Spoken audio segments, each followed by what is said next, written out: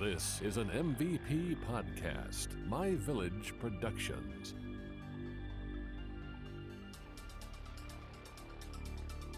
Welcome to Unsolved America, a show where we explore unsolved mysteries throughout the United States. I'm your host, Tiffany. And I'm your host, Andy, and each week we will throw a dart at the map, and wherever it lands is the location of our mystery. This week, I landed on Arizona. I love Arizona. Me too. You were from there. I am from there. Yeah. I knew that. Did you really? Yeah. From the ages of 1 to 5, you were in Arizona. Yes. You just know me so well. I do. So, Arizona, what had happened? What happened in my old town? Not town, state. Yeah, there you go. So, this is the story of Nicole Molly Aguilera. I'm a genie in a bottle. I sang that song several times when I was researching this case, and it was ridiculous. I mean, I would too. I'm not going to lie. Yeah, it's just the name. It does it to you. So all of this took place on January 17th, 1991. Okay. Nicole was at home with her baby, Raina. She was only 18 years old. Nicole was only 18 years old. I saw your meant face. The baby. No, Nicole was only 18 years old, and she was the mother of 2 children. Oh. So her oldest daughter, Vanessa, was actually living with her grandmother at the time. Okay. So it was just Nicole and baby Raina in the apartment that night. Okay. After not being able to get a hold of her, a concerned friend / neighbor decided she was going to pop on over to the apartment and, try to figure out what was going on, see if she can make contact, right? As a good friend should, right? I mean, you're not answering my calls. Absolutely. And so when Nicole didn't answer the front door, this was just cause for concern. So she actually went ahead and called the police. Okay. The Phoenix police arrived and they entered the premises where they found the body of Nicole Aguilera in the midst of a brutal murder scene. Oh. What about the baby? So as the police looked around, they heard the screams of a baby coming from the back bedroom. When they went into the back, they found... So this is where I could not verify the age of Raina at this time. Some articles were saying she was 5 months old. Others saying that she was 8 months old. So... Between 5 and 8 months. Yeah. So she was found in her crib crying her head off. She was probably crying for a long time. Obviously. I mean, I can't even imagine how long she was alone, much less hungry and probably scared. Her diaper changed, yeah. Absolutely. Just posted in the back, screaming her head off. Poor thing. Ugh, that gives me shivers. Yeah, 100%. So now let's go back to the murder scene really quick. So this was described by the Phoenix police as just a horrific and brutal murder. Ugh. And it was evident that a struggle had taken place. Just things were tousled around. Wait, did you say it was locked though? The front door was locked. Okay, go on. So Nicole, like I said, the evident of a really intense struggle. Nicole had actually been stabbed an alarming 90 plus times. Oh my gosh, somebody must have muscles to be doing that. How much hate do you have and how much stamina? Did you take a break? Well, yeah, that's excessive. Beyond excessive. I can't even fathom that. Can you imagine you take a chicken breast out of your freezer and you're cooking dinner and you stab it, but then do that 90 plus times? That's insanity. That is, I mean, really, were your arms sore? And also, it makes me kind of think that it's more than one person. Maybe. I mean, obviously, I don't know anything about the story, but 90 times, that's you really had to be there for a hot minute Yeah, you were there for a while. There's no way you could stab someone 90 times in a row. Like, you had to take a break. Catch your breath. I don't know, right? I don't know. It's insane. When I read that, I was like, it was like one of those things I had to keep like looking over it. Like, I was like, is that right? Did I read that right? That is a lot. I mean, I know we're getting really stuck on this, but it's just, I cannot imagine. Like, I do kickboxing and I can't punch 90 times in a row. No, not at all. You would get tired. And like you said, you'd have to take a break. And unless I guess adrenaline, but that's only going to take you so far. I don't know. So all of this happened while her daughter was asleep in the next room. So it almost makes you wonder, like, did Raina wake up in the middle of all this? And was she crying since that happened? You know what I mean? I mean, obviously, there must be some noise to that, especially in the beginning. Right. And I think screams would wake a child up. Absolutely. Well, especially if it was your mom's voice, too. Mm-hmm. So, according to the Phoenix Police Department, this case drew a lot of attention just because of the pure brutal nature of this crime. Mm-hmm. I think if that happened anywhere, it would get a lot of attention because that is clearly a crime of passion if you're stabbing somebody 90 times. One thing that I thought was interesting was that Nicole was described as being like an overly cautious person. Okay. And she always kept her door locked. Huh. Okay. When the police arrived, the deadbolt to the front door was latched and there was no sign of forced entry. So this has led the police to believe that the person who committed this crime was in fact somebody that Nicole had known, and they were let into the apartment willingly. Yeah, but then do they have a key to latch it back up? Or okay, I'm getting ahead of myself as I always do. So as I mentioned, Nicole, overly cautious. Doors were always locked. Red flag, her back door was left ajar. That's how, yeah. Okay. So whoever did this snuck out the back door. Okay. And it's an apartment, so I'm assuming it's not like a traditional back door. The way that they described it, it sounded like a sliding door. Okay. Which is if she was on the first floor. I'm assuming she would have to be, right? If they escaped. It didn't say if she was, but I'm assuming so. Spider-Man. Right. So after speaking with neighbors from the apartment building, the police also found out that loud noises could be heard coming from Nicole's apartment approximately at 1 a.m. Okay. So it sounds like the scenario that I'm putting together in my head is that this person who I'm assuming thought was a friend, came over, late night kiki.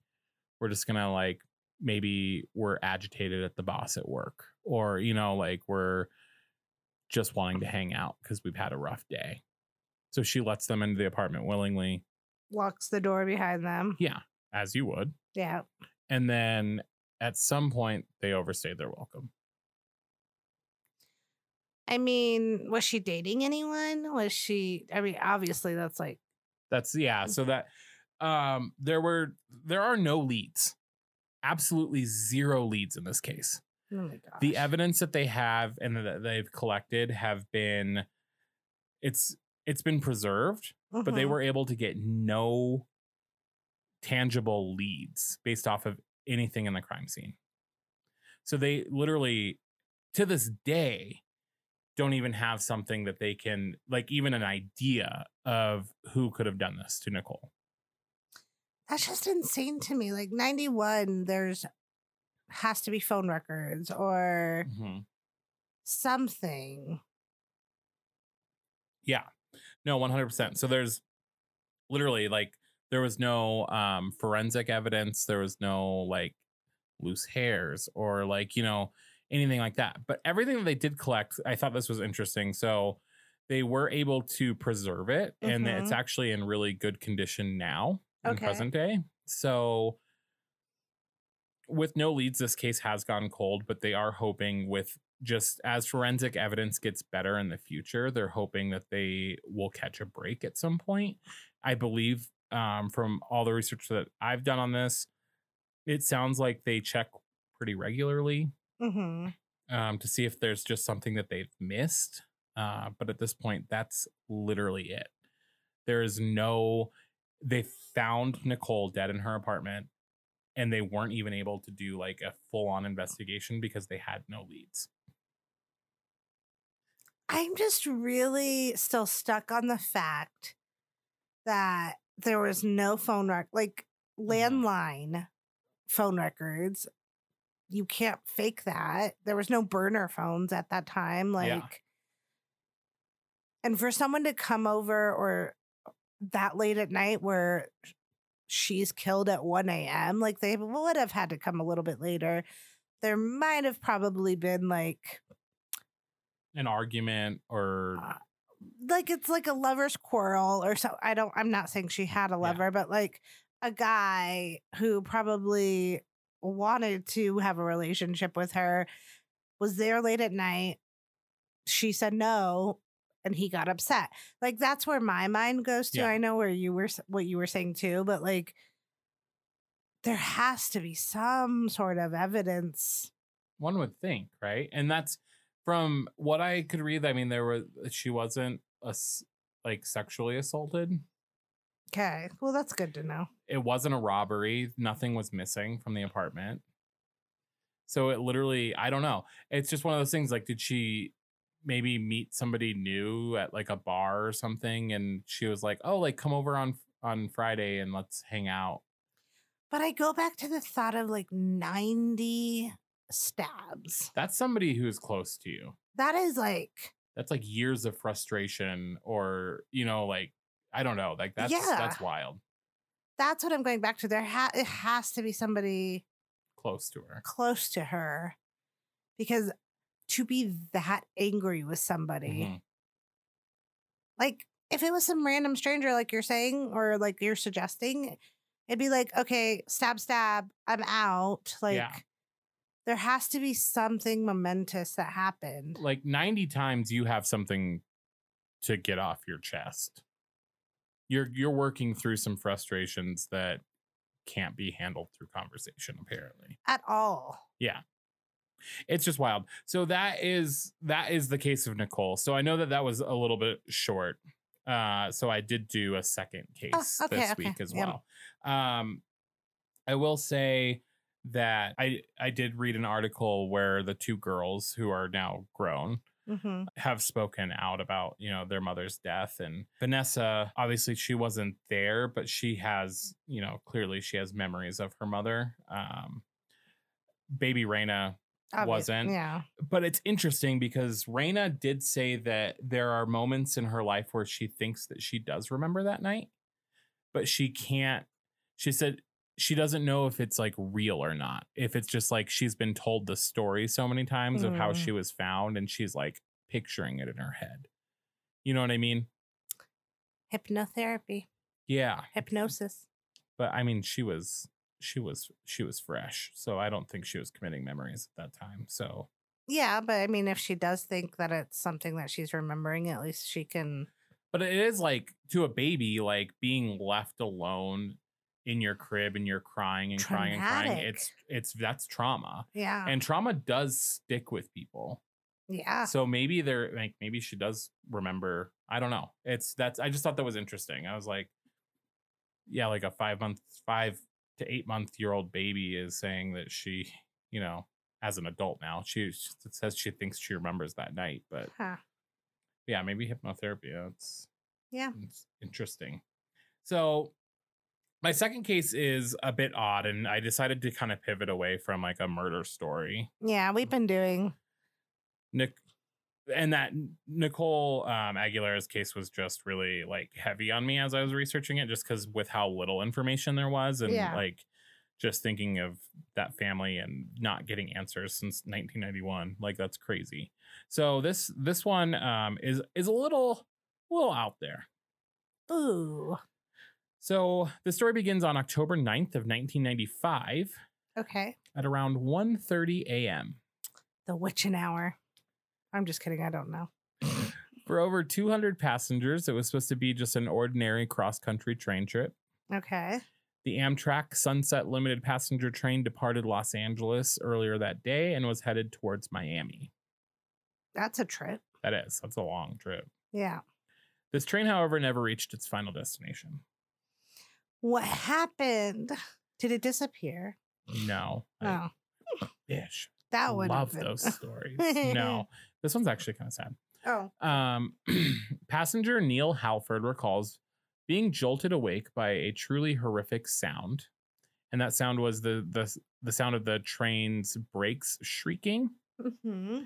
And then all of a sudden, he could feel just that jolting of like a really large impact.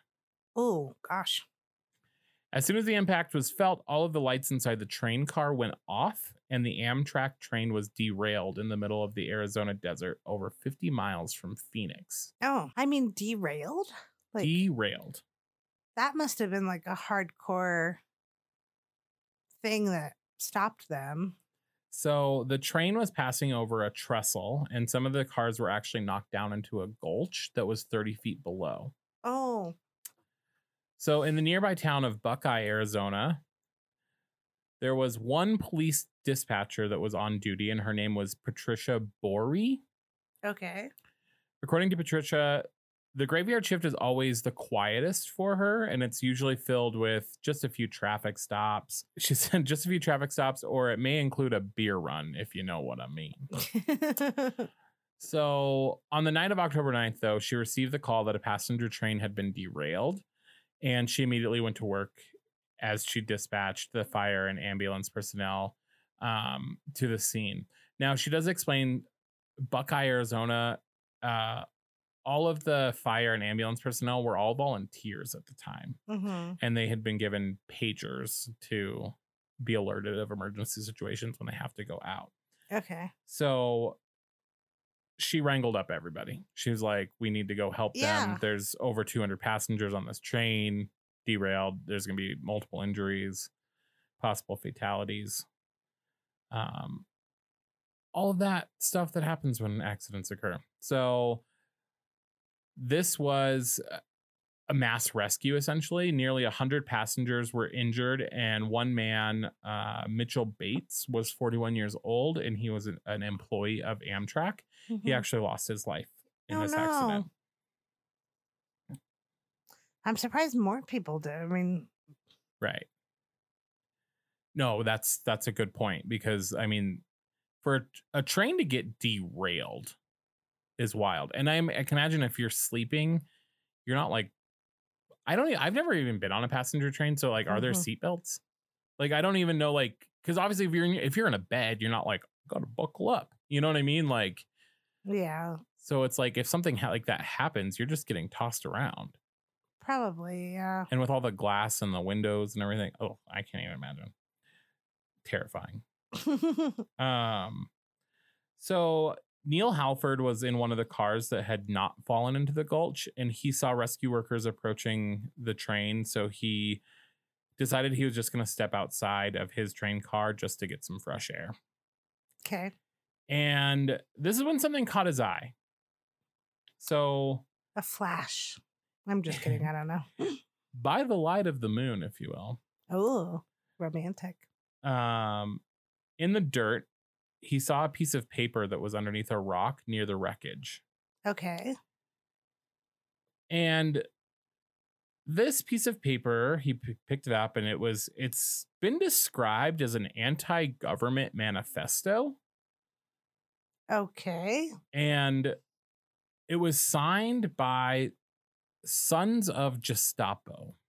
Okay. That reminds me of Pinocchio for some reason. Me too. Geppetto. Yeah. Yeah. No, I get those vibes as well. It was at this point that it was pretty clear that it wasn't an accident. Mm-hmm. Somebody had actually figured out how to sabotage this train as they began to find several more Sons of Gestapo letters along the crash site. And so what had happened, they actually took out railroad spikes. Mm-hmm. And then near where, like right next to where they took out the spikes is where they left all these notes. Oh, gosh. Yeah. So, I mean, it was very intentional what they were trying to do. That is... Not trying, what they succeeded to do. Right. I mean, why? First of all, like, do you need to put that many flyers? Like, just in case. I think, I don't know. I guess like one by every railroad spike that you took out just to make, I guess just to get your point across, like to just make sure that they clearly wanted to take ownership of what happened, right? Which I can totally understand, but like that seems excessive to me. Right. So right about this time is when Larry McCormick arrived on the scene, and he was the acting special agent in charge of the FBI in Phoenix back in the 90s. Okay. So Larry McCormick notably has been with the FBI for 30 years and has worked on a lot of really high priority cases, including the Jimmy Hoffa case, the Oklahoma City bombing case. Oh, gosh. So I think he was just kind of not used to, but he had background in investigating large scale. He had experience. Acts of terrorism. Yeah. Oh, not Jimmy Hoffa, but you know what I mean. The Oklahoma City bombing case was insane. So, Yeah. along with the notes, it was found that the railroad spikes had been removed and left near the track. So, I forgot to say that. So, the railroads, they took them out and then they just left them like next to the track. So, it's like, you know what happened. Like, you, just so you know, this is what we did. This is exactly what we did. The degree of tampering led investigators to believe that whoever had done this to the train tracks, they knew exactly what they were doing and how it was going to impact the train. So like, because they took out enough to where it would cause the derailment. Like if you just took out one, it probably wouldn't. Yeah, but I think they took out I didn't write it in the notes for some reason, but memory don't fail me now, I'm pretty sure they took out 7. That's such an odd number too. It is. So after an investigation into the Sons of Gestapo, it was clear that there was no such group. They've never popped up before. They've never been heard of. No, like the FBI had no information on, because this is one of those things where it's like you kind of look towards like, is this like a terrorism group? Is this, yeah, like what's going on? And it was signed as if it was kind of like, you know who we are. You know what I mean? Like Sons of Gestapo. It sounds like it's a crime ring or something. I don't know. Yeah, that just sounds like it reminds me of Sons of Anarchy.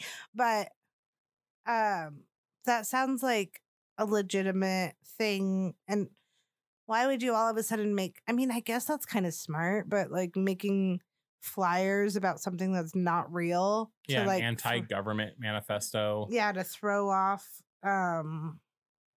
what happened. So my thing was, the one thing that I thought of was, do you think that they maybe planned on doing more and then maybe they got cold feet and stopped? I mean, like they felt guilt after doing this one act and they were like, okay, we can never do this again. You would hope One can so. hope, right? Yeah, you would hope that would be the thing. So yeah, so it was clear to the FBI at this point that no such group had ever existed prior to this incident. And then they never showed up again. They never took ownership over anything ever again. So just a little odd. And this case is a continuous mystery and is one that the FBI is still investigating to this day.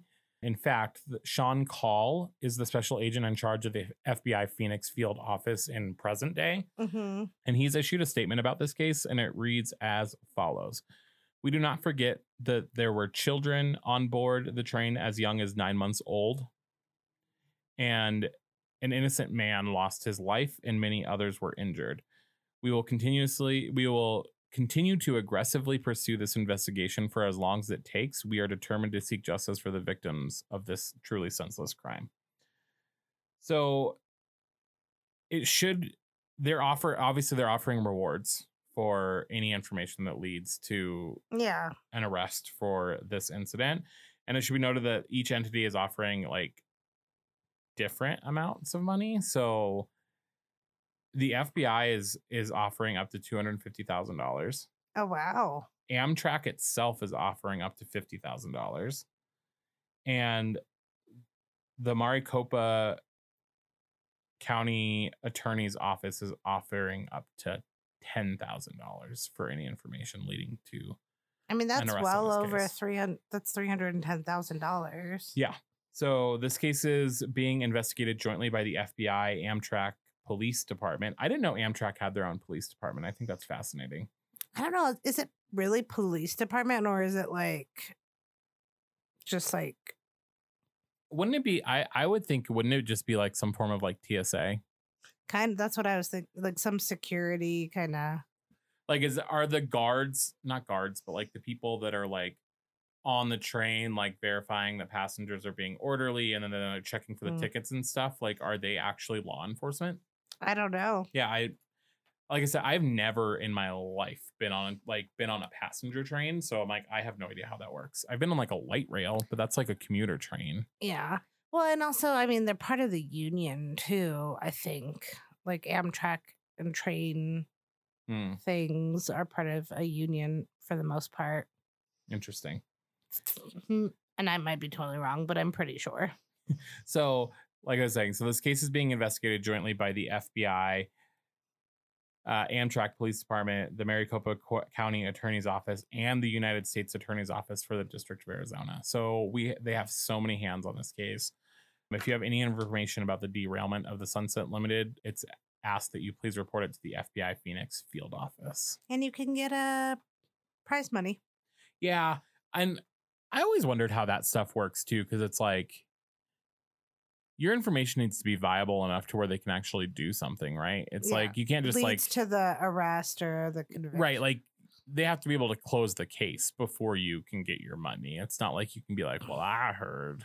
And then you get that. No, yeah, definitely. Thank you for listening to this episode of Unsolved America. Head on over to Facebook and Instagram and follow us at Unsolved America MVP. And be sure to subscribe to our show on your favorite podcast platform. If you need to contact us, please email unsolvedamerica.mvp@gmail.com, and we'll talk to you next week. This has been an MVP podcast, My Village Productions.